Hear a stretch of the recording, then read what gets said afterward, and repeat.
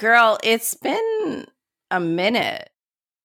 You may not know this, gentle listener, but it's been a hot second. I mean, it feels like it's been like 3 or 4 weeks. I mean, that's because I think it has. Yeah. I mean, I went to Korea. Yeah, you did.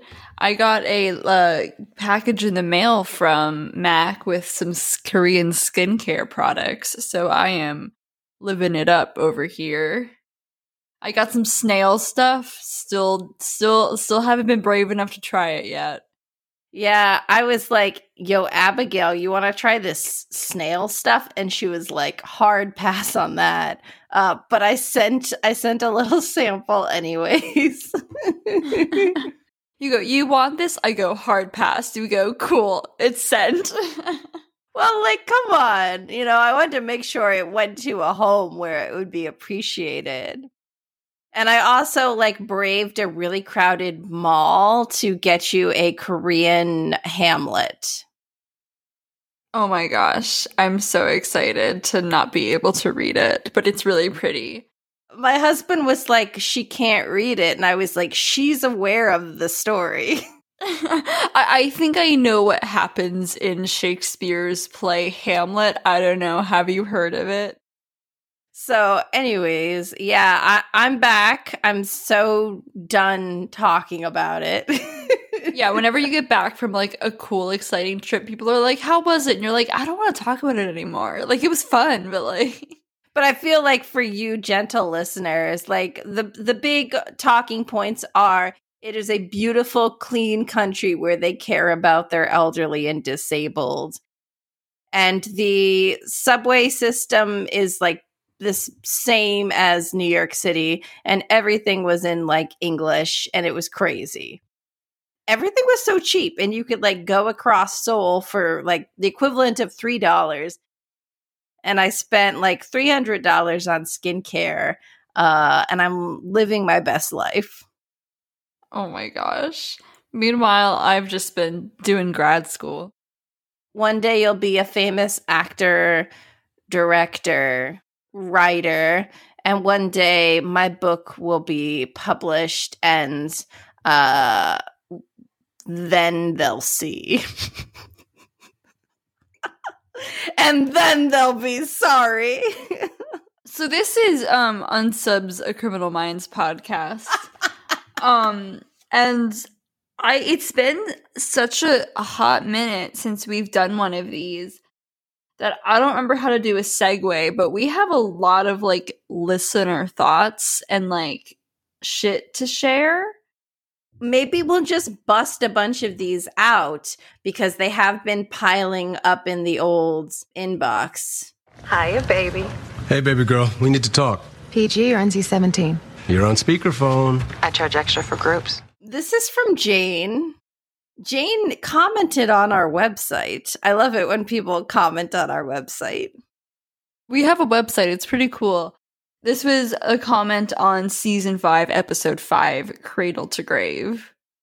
So that's the episode where the woman has cancer, so she's trying to have lots of babies.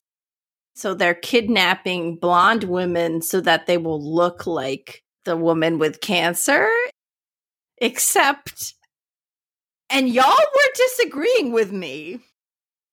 And y'all were saying I was the crazy one.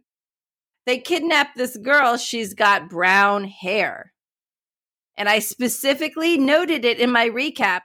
And I remember Abigail being all, oh, you know, it's dirty blonde. No, bestie, it's brown. And you know what? Jane agrees with me. Jane commented, quote, he'll probably have brown hair because she also has brown hair, which was a quote from the recap. Howling at this, all I could think about was she was on screen and that she had brown hair. Thank you, Jane. Love you, Jane. You're appreciated. I love hearing the like little synopsis of the episode out of context because it makes some of these sound absolutely bananas. I don't know when the fuck we'll have time to do this, but I'm like, what if we like wrote up little synopsises of episodes and then like quizzed each other to see if we could figure out what they were? Oh, our next trivia episode, we should do that. Yes, that would be so fun. Okay, I'll read this Instagram comment that we got. And it said, I know Criminal Minds is bad with geography. They're actually not. We take it back. We take it back! We're sorry. We're the ones who are bad at it. Okay, so I know Criminal Minds is bad with geography. Bestie, they're not. But I paid closer attention to in this episode because I live in Chattanooga and used to live in Nashville. When they interview Tawny, Tara says she will go to Nashville field office. Nashville doesn't have a field office. Memphis and Knoxville have field offices. This to me is so funny because, like, in my dumb little pea brain, I'm like, we're not supposed to know where the FBI field offices are. That's top secret. How does this person have this information? I know. Okay, so I'm going to share another comment from our website. This is from the episode The 13th Step from season 6, which we actually just covered. It's the last episode we covered of season 6. And this is from Jess. And Jess's comment is, I went to high school with Adrienne. I actually don't know how to say her name. Adrienne Palicki? The actress who played Sydney in the episode. So Jess went to school with her, and Jess writes, the first time I saw this episode, it was so jarring watching her play a murderous, remorseless psychopath, because I remember her being one of the sweetest, kindest people I've ever met. Also, the makeup team did a lot of work to make her look like a plain Jane. She's so pretty. All right, and this is yet another submission from our website. Why do the recaps stop at season 6 and then again at season 16 and none in between?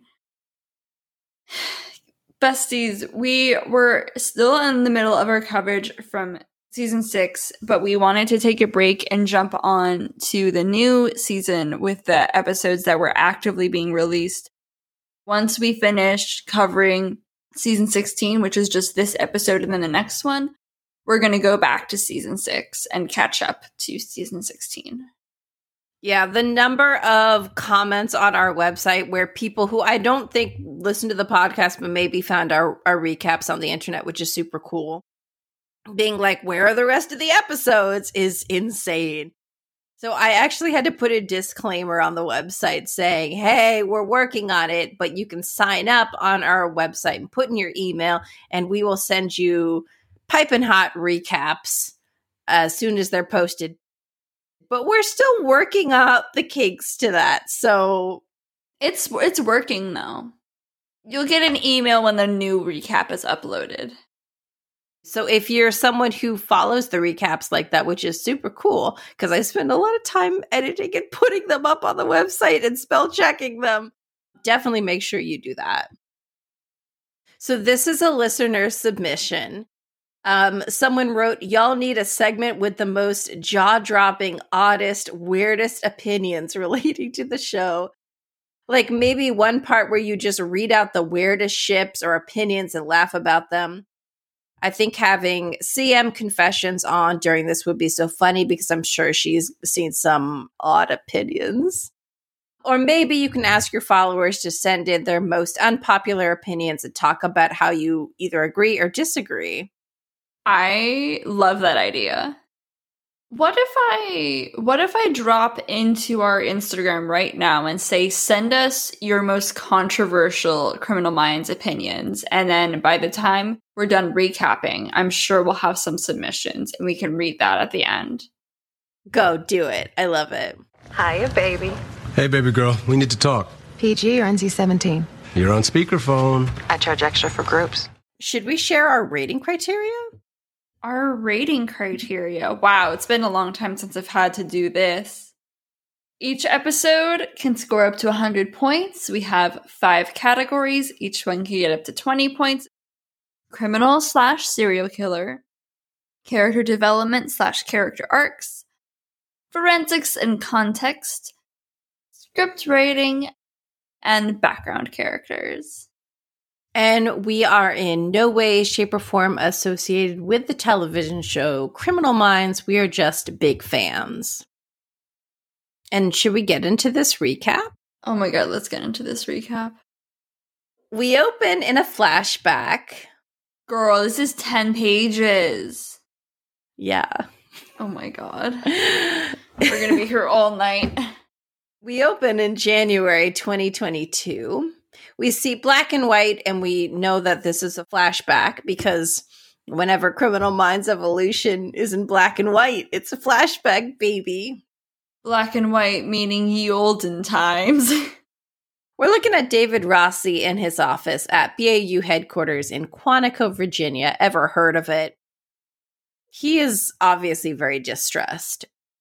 Prentice knocks on the door and asks to come in.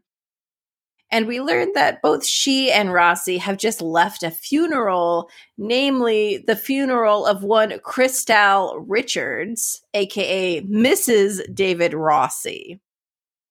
So she's dead. She's Gonzville, Daddy-o. May I come in? You left the funeral early.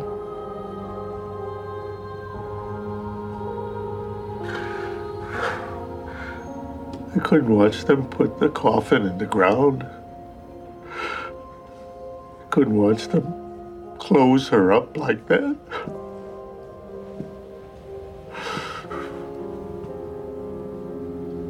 Do you think she'll forgive me? Of course. And Prentice is really good and comforting to him in this moment. We cut to present time, and we're in Seattle, Washington. Ever heard of it? Ever heard of it? We're in the home of Mr. and Mrs. Voigt. Remember last episode, Rossi set out on a cross-country trip. Not really, he just went to the Pacific Northwest. I don't know why that got me. Rossi got a list of people who placed a phone call during the time when Daddy Voigt was in that hardware store in Chattanooga, Tennessee with Tawny. Tawny! Remember, she's not horny, she's religious. She's not horny, she just feels God. People are going to give us a bad review on Spotify, girl. She feels the Holy Spirit. It's a fictional character. I feel like you can't be that pissed at us if it's a fictional character. Anyways, so it was kind of like a non-science situation going on. We all remember how well that turned out. Oh, God. Okay, so anyways, whatever bullshit. Rossi has shown up at the Voigt residence. He just got lucky. He doesn't even look like he's broken a sweat. My man was definitely driving a car. He hasn't broken a sweat. In my head, I was like, no, that man's on like an electric scooter or something. It'd be like an electric scooter. Like, you're not even like doing any physical exertion. You're just like zoom, like, like across the neighborhood. I just feel like that would be too much technology for David Rossi, and I feel like most people would agree with me. Daddy Voigt's not home when David Rossi knocks at the door, but Bridget, aka Sydney, is home. Rossi goes in the house and he shows Bridgeny this photo, this screenshot of the security footage from the hardware store. You can't really tell who it is, but Rossi's like, oh, a wife would know. And Sydney looks at the picture, and I guess a wife does know because she instantly recognizes him. She asks Rossi where the photo was taken, and he tells her Chattanooga, and then her phone starts ringing. I'm sorry, what is this about? Oh, we're just following up on a lead to see if anyone can recognize this man. I mean, I know the angle is off. All you can really make out his jawline. But a wife would know. By any chance, is that your husband?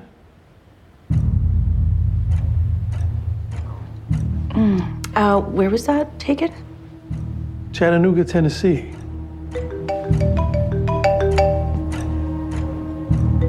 Excuse me.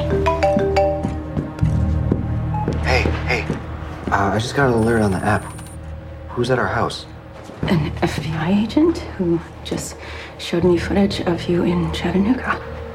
What were you doing in Chattanooga? Sydney, did you check his ID? Yes. His name is Agent David Rossi. And then we get like a quick flashback to teenage Voight reading David Rossi's book, Deviance. Remember how instead of hiring a teenager to play young Lee, they just made him wear a long shirt and gelled his hair? Yeah, that was challenging. So we flash back to current times. I guess they were just wanting us to remember, extra remember. In present times, Voight asks Sydney if the girls are home and they're not. He then tells Sydney to get Rossi out of the house and warns her that he is a very dangerous man. Voight tells Sydney that he's discovered a conspiracy at work and now there are people out to get him. And at first, Sydney is like, "What are you talking about, you loser?" And then Daddy promises to explain everything to her when he gets home. And so she agrees and she says, okay. And she gets Rossi out of the house and she says, "I'm not going to answer any more questions without a lawyer." Rossi, still in Seattle, calls the BAU in Quantico and tells them that he now has a name of a suspect, Elias Voight. The BAU also learns that Daddy Voight was a security analyst who worked in high-end cryptology, which I didn't know what that was. So it's the practice and study of techniques for secure communication. Cryptography is about constructing and analyzing protocols that prevent third parties or the public from reading private messages. Cryptography is synonymous with cryptology. So Daddy's background matches, and the BAU track his life, and they compare it with the pauses in Sicarius's killing. As Tara says, quote, "It's hard to be a new dad and a psychopath at the same time." So Elias and Sydney Voight have been married for 15 years, right before his first documented kill in the first shipping container. So he got married and then started his little project. Every time he told his wife he needed alone time or traveled for work, he was hunting. Yeah, they have two kids. Holly, age 14, and Harlow, age 10. Their birthdays track with the pauses in his killing. Well, serial killers sometimes take a break to have kids. I mean, Dennis Rader and Green River did. It's hard to be a new dad and a psychopath at the same time. We need a timeline. Putting him in the areas of abduction. When we make an arrest, it's got to be bulletproof. Okay, first we have to go back to the Attorney General and justify this. Prentice reminds the team that the case is closed, so the BAU has to go back to the Attorney General and ask her to reopen the case. As Rossi gets off the phone in Seattle, he's alerted by another agent that someone has come into the office to see him. And it's none other than Elias Voight. That was a twist I did not expect. Yeah, I figured we would have like a face-off situation with the two of them. Like, obviously there was going to be a showdown, but that's one thing about this new season is it's kind of predictable. We'll get there. Okay, so we get another flashback, and guess what it is in? Guess what it's shot in? Is it in black and white? It's in black and white. Even then, like, the new Little Women knew that they could just turn down the saturation. They didn't have to go quite that extreme. May 2022. Ever heard of it? We're following Tara. She's at an Al-Anon meeting, which is substance abuse that's not specifically alcohol, so like drugs, pills, etc. The meeting seems to be for people specifically involved in the government, like other FBI agents, and we also see Rebecca Wilson there. Remember her? Tara's ex-girlfriend, I guess, from the DOJ. So we learned it's Tara's first meeting. And Rebecca shares during the meeting, and afterwards, Tara approaches her because she kind of relates to Rebecca's story about her partner being an enabler. Hi, I'm Tara L. Tara L. Hi, Rebecca. Your first time at this meeting? It's my first time at Al-Anon, like ever. Oh, wow. Yeah. What brings you in? I also had an alcoholic father. But my qualifier, is that the right word? Yep. I just call him by his name, my ex, Daryl.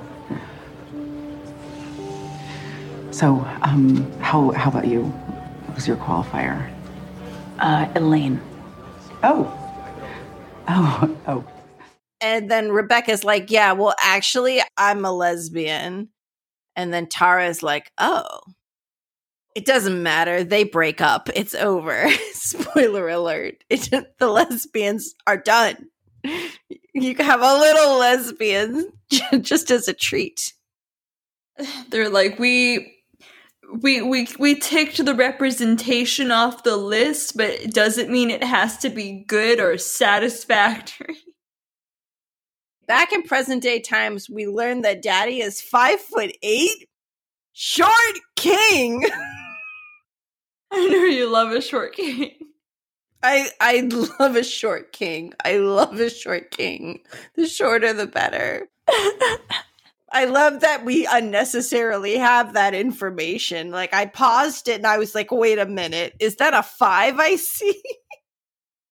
So Prentice and Tara present short king Daddy Voigt as a viable suspect for the Attorney General. And I wrote, I love Tara, but shouldn't Doug be here? Where is Doug? He wasn't in the last 2 episodes. Where is Doug? Where is your Blorbo? Rebecca is also in the meeting, and she steps in and tells the Attorney General that they have to tread carefully with this whole Sicarius case. And she actually recommends that the Attorney General allow the BAU to pursue Elias Voigt. The Attorney General hesitantly agrees, but then gives them 48 hours, which, if you remember, is the same amount of time that Silvio Herrera had to live. Everyone leaves except for Tara and Rebecca. And Tara tells Rebecca that she misses her and she apologizes. And Rebecca accepts the apology, but tells Tara that she's been offered a job in Sacramento. Obviously, the relationship is not going to continue, and Tara is devastated. Back in the Seattle field office, David Rossi sits down with Daddy Voigt. It's not in an interrogation room. It's just in like the middle of the office. And this scene is so good. Rossi shows Voigt the security camera footage from the hardware store. And Daddy confirms that it is in fact him in the footage. Rossi pushes him to further explain the details of his trip. And Daddy's like, okay, but first, I'm your number one fan. It was a Syndrome moment from The Incredibles, I've not seen The Incredibles. Oh, I forgot. That's right. You just like that sexy fish from Finding Nemo. Oh, that was so rude. How dare you bring up Gil at a time like this? I didn't say I think he's sexy. I was just acknowledging the fact that there's some people on the internet who do. Sorry, you're famous. I've read every single one of your books. Every one? Every one. Get a lot out of them? I liked that one, Obsession, about the guy who disarticulated bodies so that he could dissolve them in acid. No kidding. Our suspect had a shipping container up in Yakima. Well, that's my backyard. I know. And he would take them there to try out different methods of murder. Ugh, creepy. I know. And one of the methods was disarticulation, followed by acid. I read true crime. I don't live it. He also is being so, like, friendly and cordial. Like, he has the persona on in this scene, which I think is fun to watch. Even if his character doesn't always make sense, he's a phenomenal actor. And I wrote, honestly, I can't even summarize. You're just going to have to listen and hear it yourself. Daddy Voight denies being Sicarius, denies knowing who Cyrus is, denies knowing the details of the crime, etc. Rossi at this point 100% knows that he's, like, found Sicarius. Daddy Voight asks Rossi if Rossi's first wife really did leave him because he was obsessed with solving certain cases. When you were writing about pursuing Mr. Acid Guy, you said that your first wife left you. You weren't sleeping, and you almost lost your badge. Did that really happen? Yeah, that really happened. Why? I have friends with government jobs. They punch in, they go home, they don't get obsessed. Not really. Not the way the killers you write about in your books do. I guess what I'm asking, Dave, is, did you really go the distance? I always go the distance, Elias. Voight then hands over his laptop, notebooks, and cell phone to Rossi and just, like, pieces out of there. What a power move. Back at Quantico, Garcia has been poring over Voight's records and she can't find anything fishy. Don't want to get Abigail excited with that. Oh my god! Oh, shit. Okay. His timeline, Elias's timeline, does not line up with the Sicarius timeline from what they can see, meaning that either he's not the guy or he's really good at covering his tracks. The BAU has tunnel vision at this point, so they're like, no, he's definitely the guy. He must be covering his tracks. They have him in Chattanooga with Tawny, and they have him in D.C. where Tyler Green was arrested. But those are both major cities, so that doesn't really prove anything, especially because his job entailed him traveling around doing security stuff. So the BAU really needs a positive identification. Prentice asked Tara if Ramona Havener from last episode would cooperate, and Tara says that she's left a lot of messages, but she hasn't heard back from Ramona. Remember, Ramona's family was threatened by Sicarius. Garcia has a brainwave. Tyler Green saw Sicarius back when... Remember when Sicarius dated Tyler Green's sister? Remember that strange random connection that totally doesn't feel contrived? Yeah, it's weird because, like, this is after, like, she'd like, recently had a child. Yeah. I don't know. I don't know. I guess he just really had to find someone on 2nd Street and who was a parent. So there's got to be limited options when your hunting zone is 2nd Street. Garcia calls Tyler to the BAU, and he shows up, but guess who else shows up? Who? Will. I guess he's there as a liaison for the DC Cold Case Unit, and I'm like, what? That makes sense. Why? Like, this makes no sense. Tyler is going to ID Sicarius. We see Tyler standing in the conference room, staring at the photo array that the BAU has prepared. Everyone else is there. Will is there for no reason. Tyler stares right at Daddy Voight's picture and then tells the BAU that the person who dated his sister is not on the board. He's not here. You sure? Have a closer look. I'm sure. Sorry. Tyler, we spent, a couple hours on your cognitive? All that time, you never said sorry. Not once. A guy like you says sorry, you mean leave me alone. Sorry. Could you fellas give us a second?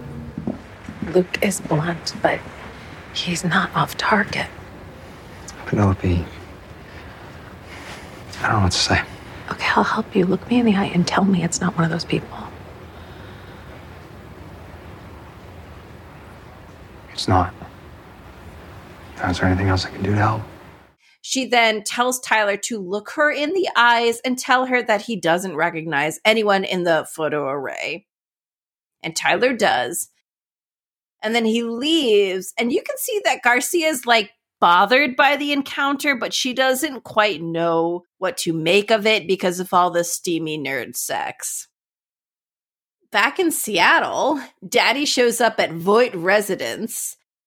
He tells Sydney to pack a bag and go. She refuses to go until he explains what's going on. This is like probably the worst explanation for anything I've ever in my life experienced. Like, do you know that meme of that woman where there's all those like mathematical equations? Yeah, that's Sydney in this moment where he's like trying to explain this conspiracy to her. She's like, what? So he pulls out his phone and shows her a picture of not Hal.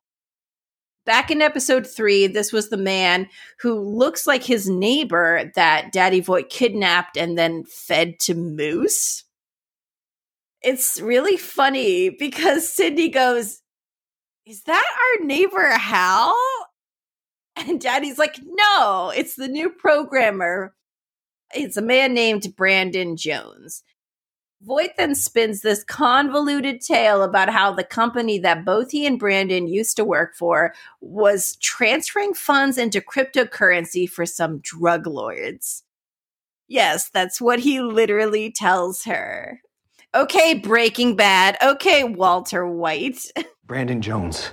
And he found out that the company was transferring a certain slush fund to cryptocurrency for some bad people. And that's when I tapped out. Cindy, I haven't just been looking for a new job this whole time. I've been looking for a safe place for us to escape to. Stop.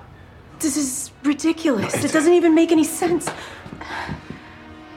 So a slush fund. Drug money, as far as I can tell. And cryptocurrency, what does that That's have how they anything- launder the money. Okay, well, you quit. So why would anyone be after us? Because I have the codes in my head. Then go to the FBI. This guy, Agent Rossi, I Googled him. He's a real agent. That's what Brandon did, and no one ever saw him again. Too long didn't read. It's a money laundering operation. But with crypto. Because it's 2022, bitches. Crypto. We're giving crypto a platform. Next, he's gonna be like, I have to go to jail because I sold an NFT. Feminist icon Brandon was like, I'm going to be a hero. I'm going to go to the FBI and report this cryptocurrency money laundering operation for drug lords. So he went to the FBI and was, quote, never heard from again. So Sydney is like still kind of like trying to put the pieces together. And she's like, I don't understand like why they're after you if you left. Like, this makes no sense. And Daddy's like, I have the codes in my head. And I'm like, what codes? This is like, what in the Wattpad? What in the Wattpad? Daddy warns his wife that Rossi is not a real FBI agent. He's a imposter, and he harassed Brandon's wife with crazy stories about who her husband really was. And then Voight throws caution to the wind and tells Sydney, quote, maybe this David Rossi guy is legit, but if he finds us somehow and asks us to get in his car, we're in trouble. Cut back to the BAU. Prentice asks Rossi for a status update, advising him that the BAU has nothing useful at all. And Rossi agrees to push Sydney to get her to talk. Prentice says, quote, don't be gentle, we only have 48 hours. Rossi hangs up and he gets this audio message from Garcia. When he plays it, it appears to be like a sexy message Garcia intended to send to Tyler, not Rossi. And the message says, quote, I was just thinking about you. Don't call me back, okay? Bye. Hey, It's me. I was just thinking about you. Don't call me back. Okay, bye. And at first we're like, oh my God, Garcia, this is so embarrassing. We've all done it before. We've all sent a sexy message to a coworker that was not intended for them. We cut away and we see that Tyler Green actually engineered the whole thing. The voice memo was sent from his phone disguised as Garcia's phone, sort of a spear phishing technique, so that he could gain access to Rossi's phone and access the GPS, basically like hacking into Rossi's phone. Tyler Green did recognize Elias Voigt as Sicarius. We get another flashback in black and white. And this one is Tyler, his sister Allison, and Tyler's nephew, whose name I didn't write down. You know what I realized? What? The reason we can't have Daddy Doug, oh wow, that was wrong. Deputy Doug and Tyler, we'd have too much of both of them in one episode, and that would just be too decadent for you. That is so true. Get him in that orange jumpsuit, and I'm 100% in. Cut to a supermarket, and Sydney Voigt is shopping. She's buying ice, water, wine, cereal, toilet paper. She's going as fast as she can. There's this great song playing that's like, shadows, shadows. And I'm like, damn, okay, this is a bop.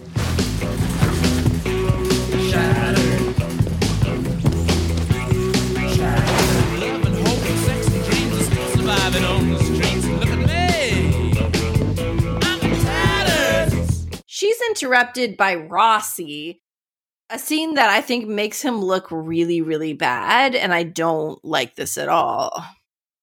Yeah, it made me really uncomfortable. Rossi says he knows that Daddy Voigt told her stories about Rossi and how Rossi was such a bad guy and all this stuff. And Rossi goes, and I'm not going to do the Rossi voice because this is how serious and bad I think this whole thing is. I'm going to just do it so you can like experience the text. And then I'm going to have you listen to the audio of it as well. So Rossi says, quote, well, I have a different story about a young girl named Sydney. She had a tough childhood, abusive dad, victimized mom. So Sydney swore that when she thought about getting married, that she would never make the same mistakes her mom did. And Sydney goes, how did you know that? And Rossi says, psychopaths have a type when it comes to wives. What do you want from us? You talked to your husband, didn't you? Yeah. He told you a story about who he is, maybe about who I am. Well, I have a different story. It's about a young girl named Sydney. She had a tough childhood, abusive dad, victimized mom. So Sydney swore when she thought about getting married that she would never make the same mistakes her mom did. How do you know that? Psychopaths have a type when it comes to wives. Now, he would never hurt you physically, no. He manipulated you in a different way. What's the first thing you look for when you meet a man? I mean, even subconsciously. Come on. You know. A wedding ring. Exactly. A woman relaxes when she sees one. So do other men. A married man is neutered. He's not a threat. Psychopaths have a type when it comes to wives? A type? I'm going to add that to our timeout. I don't like that at all. I don't like that at all. Rossi then explains to Sydney that she's the reason Voigt is so deadly because, quote, a married man is neutered. He's not a threat. A married man is neutered. He's not a threat. You could put that in there too. For saying that a married man is neutered and he's not a threat. I don't like this attitude. I don't like the way he's talking to Sydney.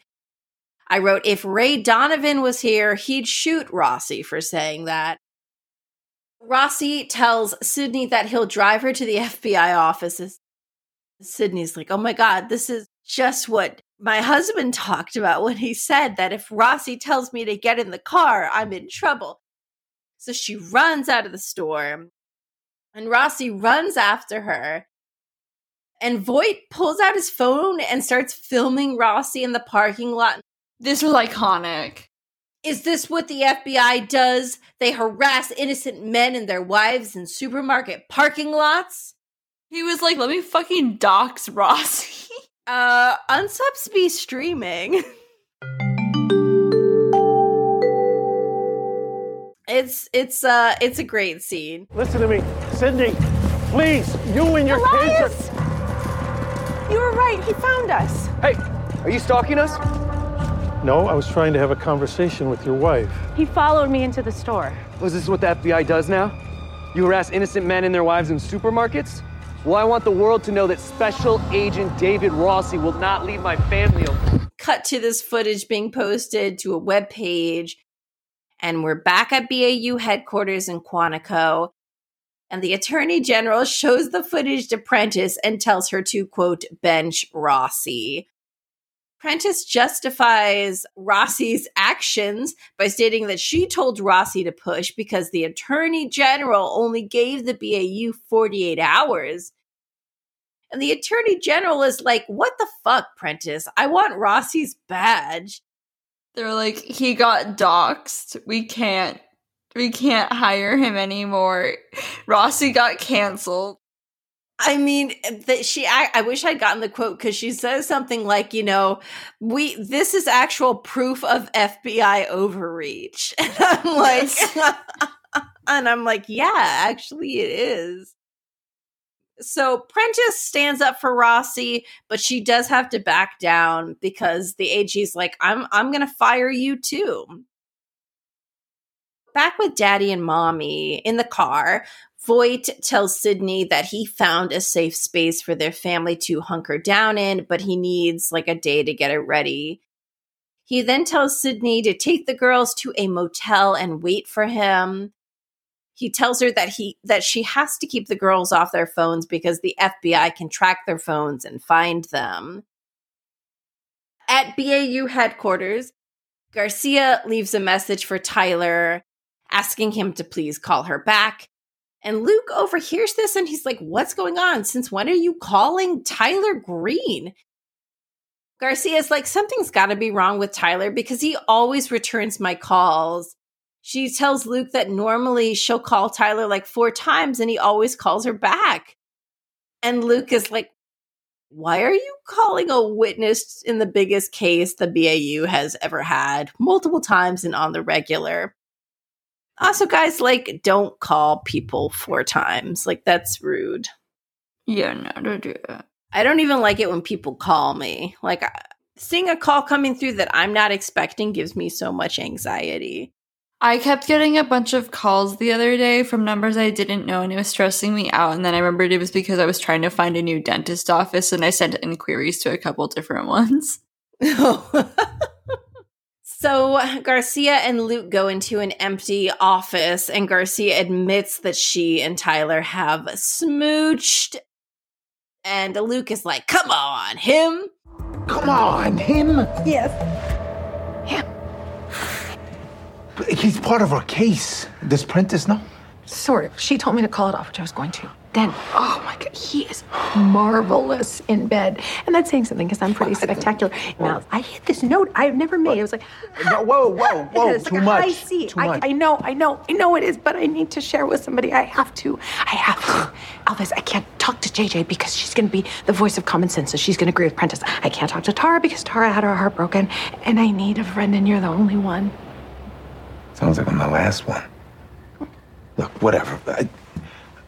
I just gotta say one thing, all right? You sure know how to pick them. This is gonna be messy. Oh, that's implying it wasn't already messy. No, stop. Wish you would. No, stop. So back in Seattle, Rossi parks in front of Voight's house, and he gets a text from Prentice asking him to call her. Remember, he's about to be pulled off this case, And in a way, Rossi must sense this because he just like straight up ignores her text and settles into, I guess, like stake out Voight's home. Like, what is his plan? This was a choice Rossi here made. He was Rossiing so hard. He really was. He Rossied too close to the sun. Obviously, Rossi knows that Voight's going to see Rossi's car and is going to come out and there's going to be a confrontation because Rossi is not like hiding. Yeah, now he's like actually like, he has grounds to be doxing him. Voight immediately spots the car and he invites Rossi in for some wine. Rossi declines, but Voight says, quote, "I got a hot blonde in there with 3 minutes left before she suffocates." You want to come in? Open a nice bottle of wine. We both know that's about the dumbest thing I could do. Yeah, probably for the best. I got a hot blonde in there with about 3 minutes left before she suffocates. Anyway, if you change your mind, park around back. You'll get a ticket here on the street. Rossi then hurries into Voight's house, gun drawn, looking for that hot blonde with 3 minutes left to live. Instead, he finds Daddy Voight sipping wine. Voight offers him a 2,000 Petrus. And I figured Erica wouldn't have mentioned this specific wine if it wasn't supposed to mean something intrinsically. So I looked it up and it goes for like $6,000. Like I saw anywhere from like high 4,000s to like $7,000 for this wine for a bottle. Holy shit. And then we get one of the most iconic lines of the entire season. If not the most iconic line of the entire season. Oh, I forgot about this. Daddy Voight says to Rossi, quote, "I have these friends, Dan and Sheila. Actually, they're podcast hosts." I have these friends, Dan and Sheila. They're podcast hosts. Anyway, they have gone through every single one of your cases, and they have a pretty compelling argument that the behavioral analysis unit is secretly terrible at profiling. Like, right now, for instance. Why did you come in here, Dave? There's so many elements here. One, the fact that he calls them his friends, implying that he feels that podcast hosts are his friends, which is how I feel. Parasocial relationship. Or he's actually friends with them and they're podcast hosts. Could go either way. It could go either way. Quote, "Anyway, they have gone through every single one of your cases, and they have a pretty compelling argument that the behavioral analysis unit is secretly terrible at profiling." So I looked up Dan and Sheila, and they're fictional. Imagine if you said Mac and Abigail. I would have to kill myself. Throw myself off the nearest bridge. Rossi then offers Voight a gentleman's agreement because he can't offer Voight anything official because Rossi is like on the lam right now. On the lam! And Voight's like, "No, I don't want your fucking agreement." And they go back and forth, and Rossi baits Voight by telling him that he's experiencing devolution and will eventually kill his family. Voight then tells Rossi that actually Rossi's the one devolving. Then Rossi tries to arrest Voight, and Voight is like, "You can't arrest me. You're going to shoot an unarmed man in his house?" Well, maybe I am devolving. My career's over. What the hell have I got to lose? That is an interesting question. But it's not the most interesting question. The most interesting question is, why would I need drugs in the wine and a gun in the kitchen when you're a 70-year-old man? And I'm not. And Voight makes a joke about Rossi being old and attacks Rossi and like knocks him out. And I'm like, this is very unhinged right now. But it's like, Rossi, did you even think about that? Like, did he, like, he's not a, like, you know, he's not a spring chicken. I don't know if David Rossi has ever been one of the world's great thinkers. Canonically. You know, he's not a Reed. He's more of a man of action. Words do not become us. We get another callback, aka a flashback. It's August 2012. We see Daddy and Mommy Voight, and Mommy is very preggers. Voight shows his wife the house that will one day become Voight HQ. And Voight tells his wife, quote, "The way I grew up, I never wanted to put down roots, but now it's all I want, a place that's ours that no one can take from us." And Sydney goes, "Holy shit, are you nesting?" She then tells him that she loves the house and says, "Let's do it." And we go back to present day. Voight has handcuffed Rossi and they're going to go for a little drive. They're taking Rossi's car. As they pull away from Voight HQ, the camera pulls back and we see Tyler Green watching. Tyler then follows the car as it drives away, noting that Rossi's phone has turned off and the connection is lost. Okay, how did Tyler get there? Did he just fly? Yeah. Is he allowed to do that? Yeah, he's not under arrest. True, I guess. I mean, yeah, there's a scene where he, like, literally books a plane ticket. That's, like, a quick scene. That's a good point. I mean, you'd think he'd be on, like, a no-fly list. That's what I was thinking. I'm like, I don't know. If you're a TSA agent and you're listening, let us know. Back at Quantico VA, in the roundtable room, Prentice asks if anyone has heard from Rossi, and no one has. She then asks Garcia to track Rossi's phone. Garcia reports that the phone has been turned off, but his last coordinates show him at 2016 Simon Avenue, North Redmond, Washington. This is Daddy Voight's house. I thought I would just share that address. I looked it up. It's not a real place. Alves, JJ, fly to Seattle. Do not engage with Elias Voight. Just bring Rossi home. Hold on, something's wrong. Rossi's cloud data has a weird link in it. It looks like somebody tricked him into opening something he should not have opened. Was it Voight? No, it looks like a voicemail. Let's see what this jerk fixes. Hi. Hey, it's me. I was just thinking about you. Don't call me back. Okay, bye. Penelope, is that your voice? Yes, but oh my God. But that was meant for Tyler Green. Because you disregarded my direct order. This is what is going to happen. Penelope, you are going to join Alves and JJ in the field, not just to find Rossi, but to pin down Tyler too. Okay, like, I understand why she's upset, but also it's like, it's wrong that he lied, but, like, it's not wrong of him to be prioritizing his own thing. Like, they're not, like, in a relationship. I mean, like, you're not wrong, but, like, he's a witness to the case.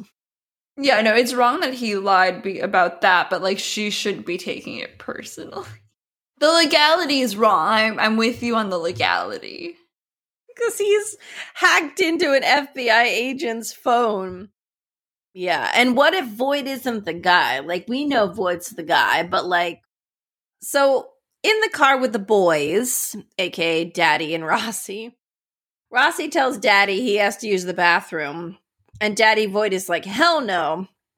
And then Voight continues making, like, old man jokes. Quote, "When Sydney told me you were in the house, I was expecting David Rossi, the legend, not David Rossi, the AARP member." And Rossi's like, okay, I'm just going to pee in the car. Does urine have DNA? Oh, wait, I'm so old. I can't remember. So Voight's like, whatever. And he pulls off the road and lets Rossi out. And we get some ASMR of Rossi peeing really loudly. I hated that. It's a strong stream. He really did have to go.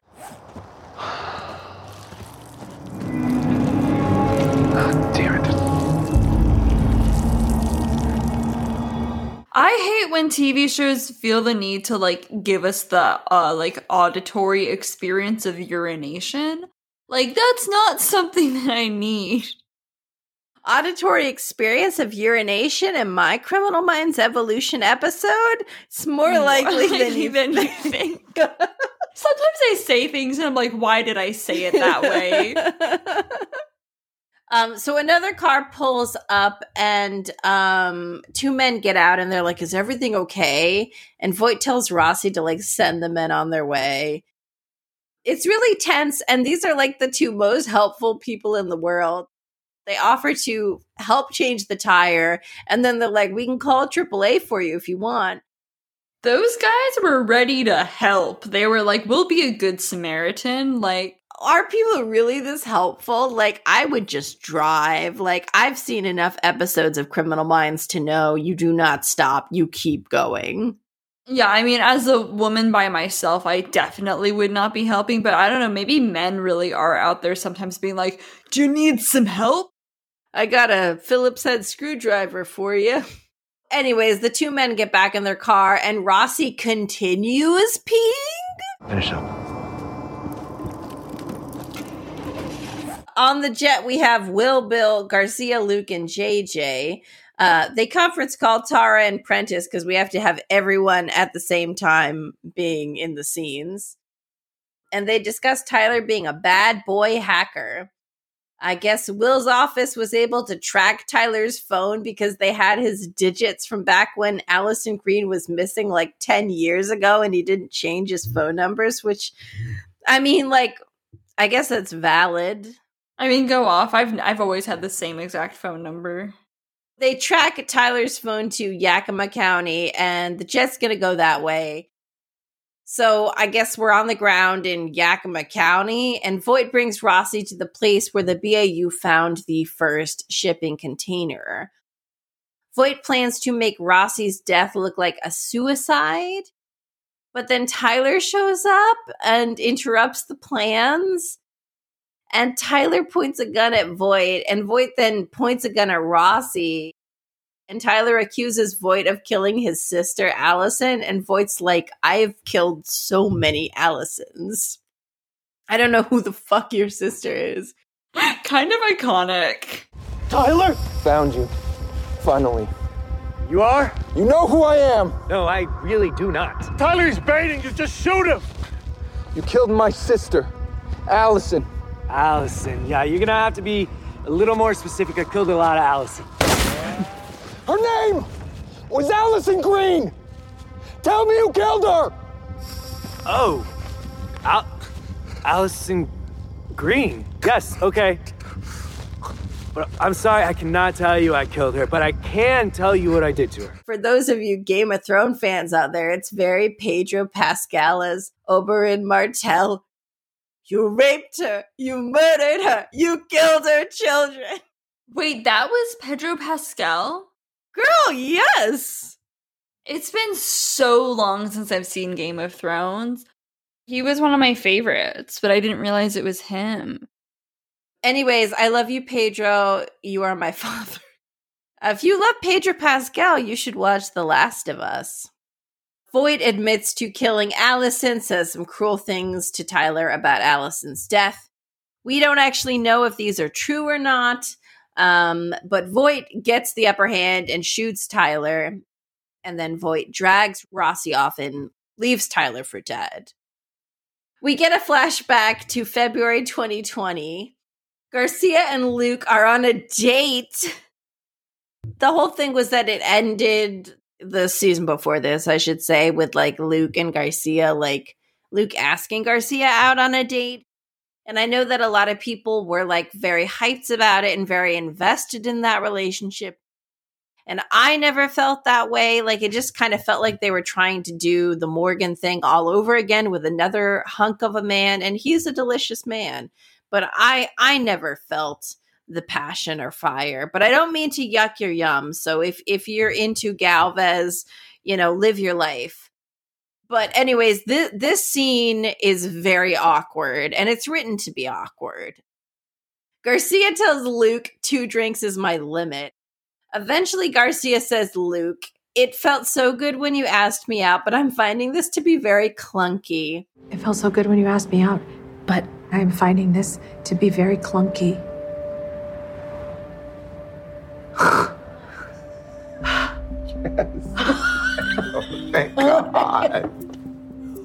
Okay. What were we thinking? I don't know, but why?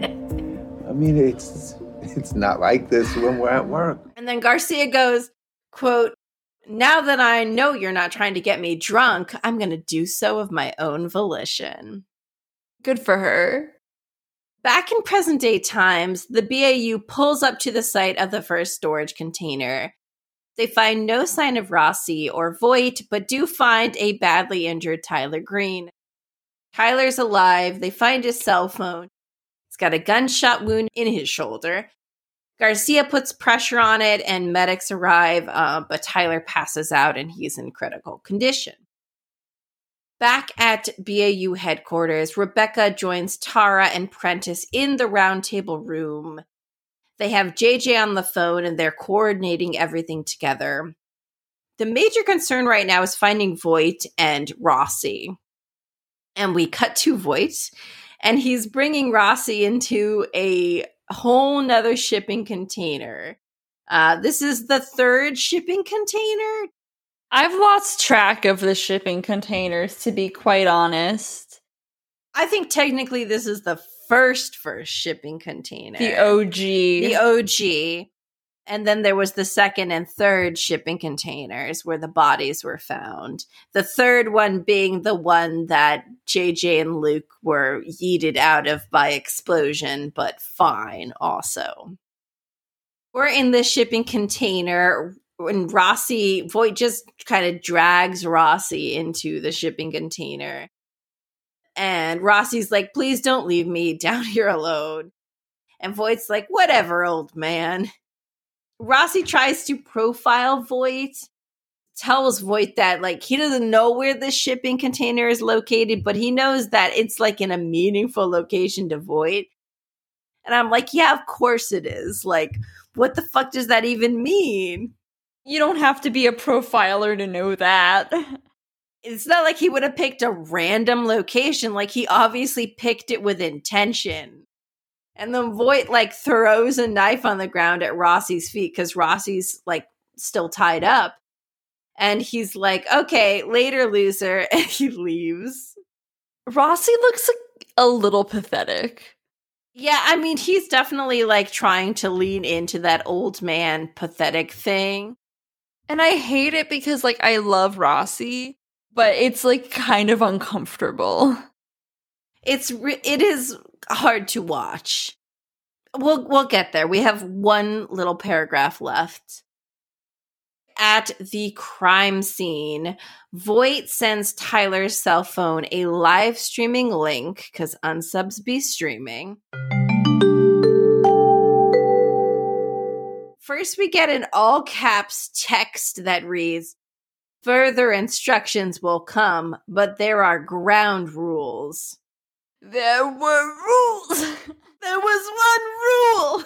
I told you there was one rule. No. What rule?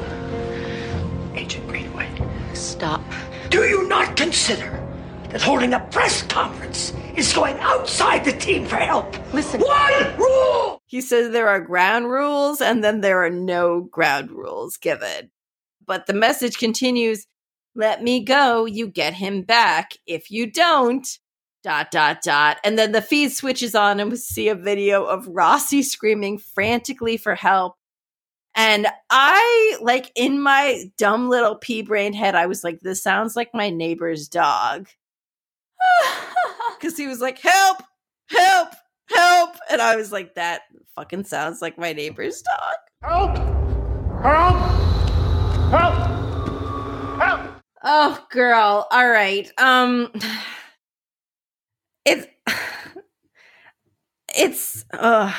It's listen to the pain in my voice. Because on one hand, it's a banger. It's fun.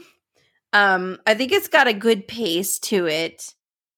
Out of the 10, this was one of the better ones. This was I feel like it was one of the strongest. Is it the best episode of television I've ever seen? No. Is it the best episode of anything Criminal Minds related? Absolutely not.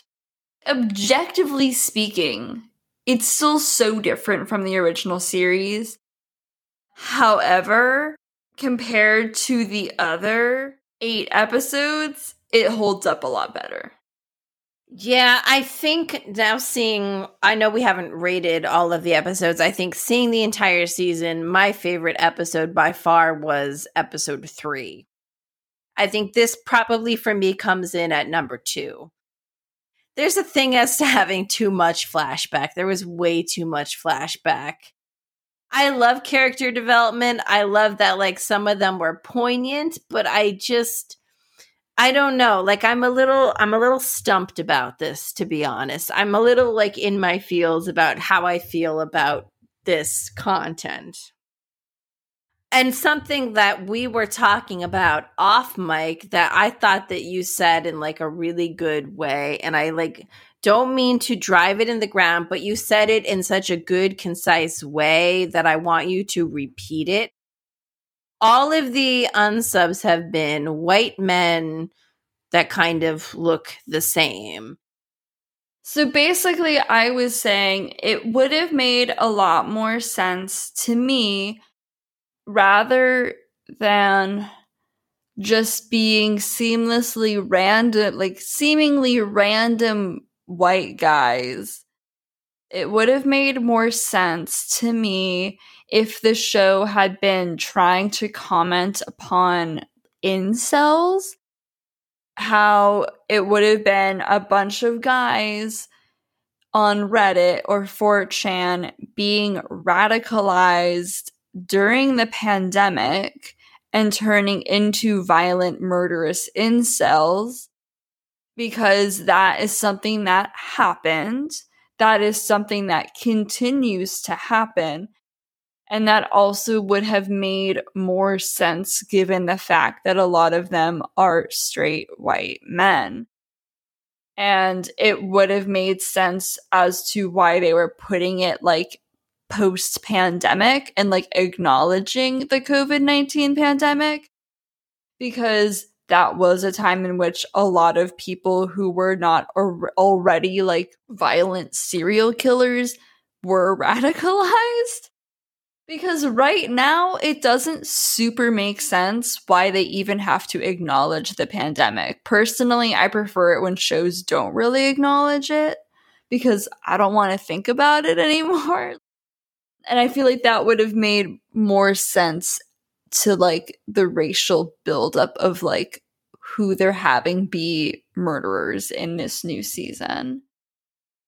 Yeah, and it totally makes sense that like white people are predominantly the serial killers that we see, especially in like modern times. Those are the like mass shooters that show up in malls. It's these young men.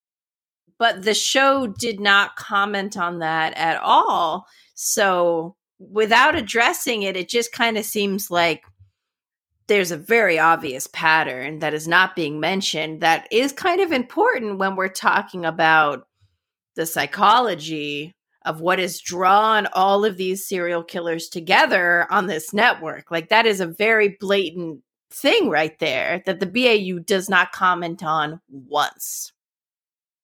That's something that like sticks in my head a lot, and I would love to hear people's feedback on that. But I mean, like, that's not a comment on this specific episode. It's just the truth about the entire 10-episode, 10-hour show that is Criminal Minds Evolution. So for this specific episode, when we're talking about criminal/serial killer, we're back to Voight.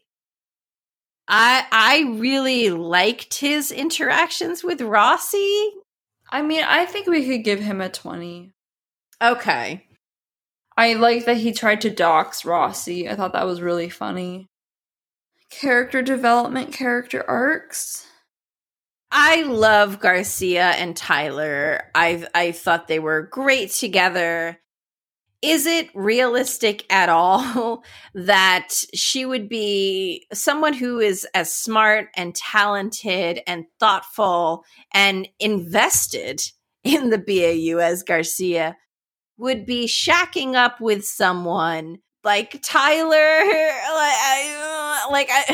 I don't know. I mean, I just don't think that she would be putting the case at risk by being involved sexually with someone who is like a key witness in the prosecution of Sicarius. I don't believe it. As much as I love it, as much as that scene was so fun, and I know this is a fun fantasy world where anything goes, I just don't, and it just becomes harder and harder to believe as it goes along, to the point where everyone's telling her, girl, this is a bad idea. Yeah, but like believing things in this new season is this new evolution definitely is asking us to subvert our like expectations or like suspend our disbelief quite a lot.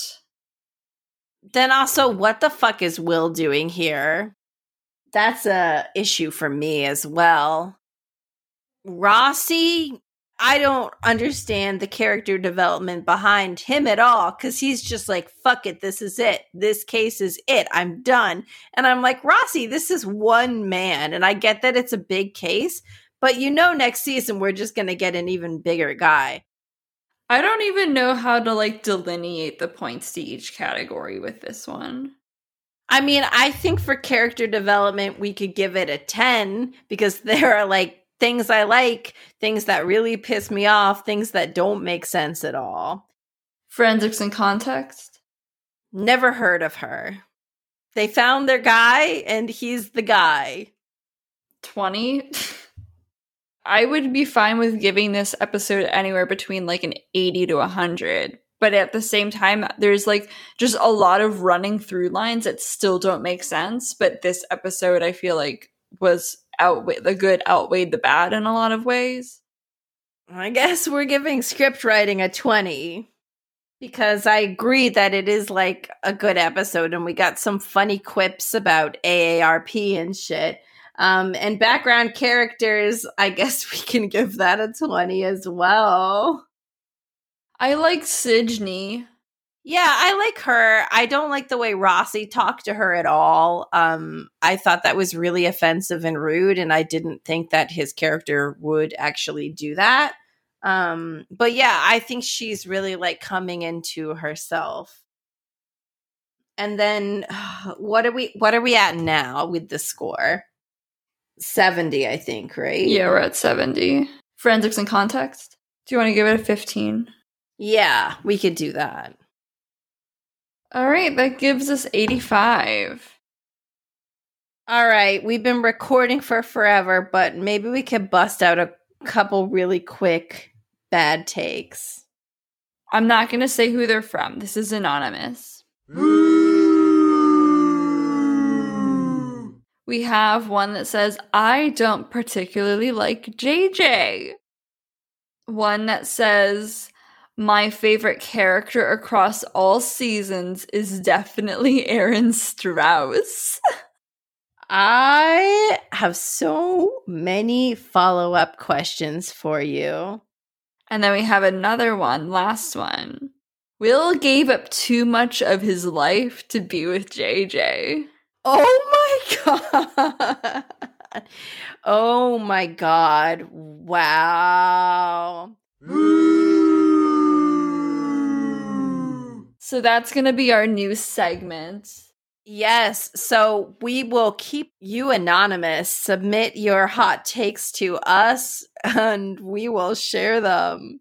Yeah, submit them on Instagram, submit them on our website, our email. Hit us up anywhere to submit them.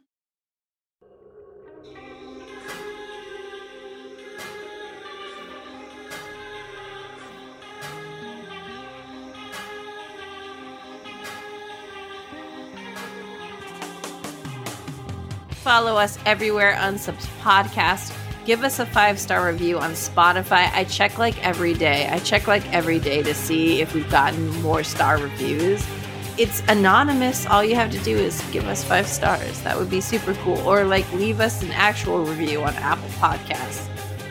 We have merch. We have PILF t-shirts. We have Deputy Doug Apologist merch. We have Hoyette shirts. Oh my god, I want a Hoyette shirt so bad.